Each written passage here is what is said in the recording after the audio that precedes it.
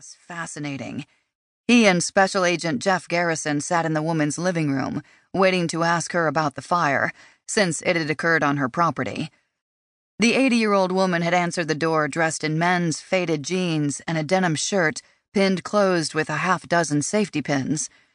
Her rubber boots looked far too big to be a woman's size, but she wore them gracefully. She had long gray hair, and her manner was that of a society belle, quite at odds with her clothing and boots. Operating on 2 hours of sleep, Truman had felt his early morning adrenaline rush fade away hours ago. The EMTs had applied something that numbed the burns on the back of his neck, and then bandaged them, warning him of infection and ordering him to see his doctor as soon as possible. Truman didn't have time.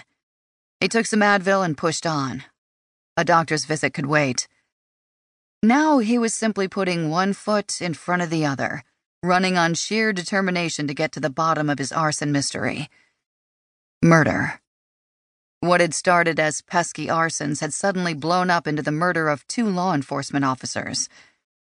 Deschutes County Deputy Damon Sanderson had been 26 and married for 2 years. His wife had collapsed at the news of his death. His 3-month-old daughter would know her father only through pictures. Deschutes County Deputy Ralph Long had been 51 and divorced, with 3 grown children and 4 grandchildren.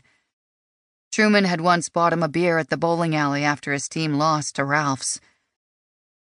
When the call went out last night that the officers had been shot at the location of the fire, every on-duty officer in a 30-mile radius headed toward the scene.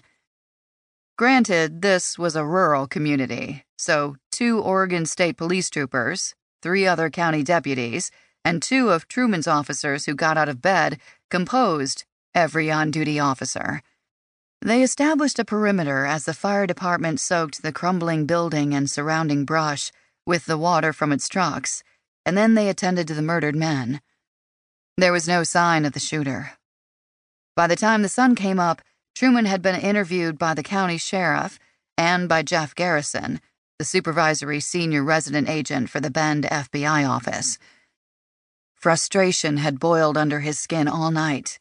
He'd been 100 feet from the murders and hadn't seen a thing to help the investigators find the shooter. Truman numbly accepted a cup of hot coffee that Tilda had insisted on brewing. He took a sip and it burned its way down his esophagus in a satisfying way, momentarily distracting him from the burn on his neck. His pain relief was running out. He'd heard about Tilda from the police station's previous manager, Ina Smythe, but he'd never met or seen the woman. Ina said Tilda didn't come into town as much as she used to, but made good use of her phone to keep up with the local goings-on. Truman inferred that Ina and Tilda were part of the same gossip tree. "You didn't know about the fire until one of the county deputies stopped by?" Jeff asked the woman.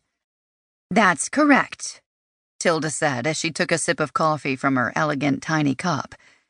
Each of their cups had a different image of a flower, and the rims appeared to have once been painted with gold, or gold-colored paint. Truman could have finished the contents of his tiny cup in 3 swallows, but he took another minuscule sip, mindful of the temperature. "I heard the sirens," she added, "but I ignored them. That barn isn't anywhere near the house. I had no idea that's where they were headed." "Did you use the barn for anything?" Jeff asked. "Nope. It hasn't been used in years. We bought the property nearly 20 years ago. My departed husband," she silently crossed herself, "used to store some things in there, but it never held livestock. It wasn't convenient since it was such a far trek from the house. Now I just pay to have the brush cleared away from all my outbuildings in case of wildfires." She solemnly shook her head. "I never dreamed someone would deliberately set one of them on fire." "Do you know if there was a propane tank stored in the barn?" asked Jeff. Tilda thought for a moment. "It wouldn't surprise me if there was, but I can't say for certain." "Did you recently see any strangers on any of your property who shouldn't have been there?" "Of course not. Charlie keeps away any intruders. One footstep on the property, and if his bark..."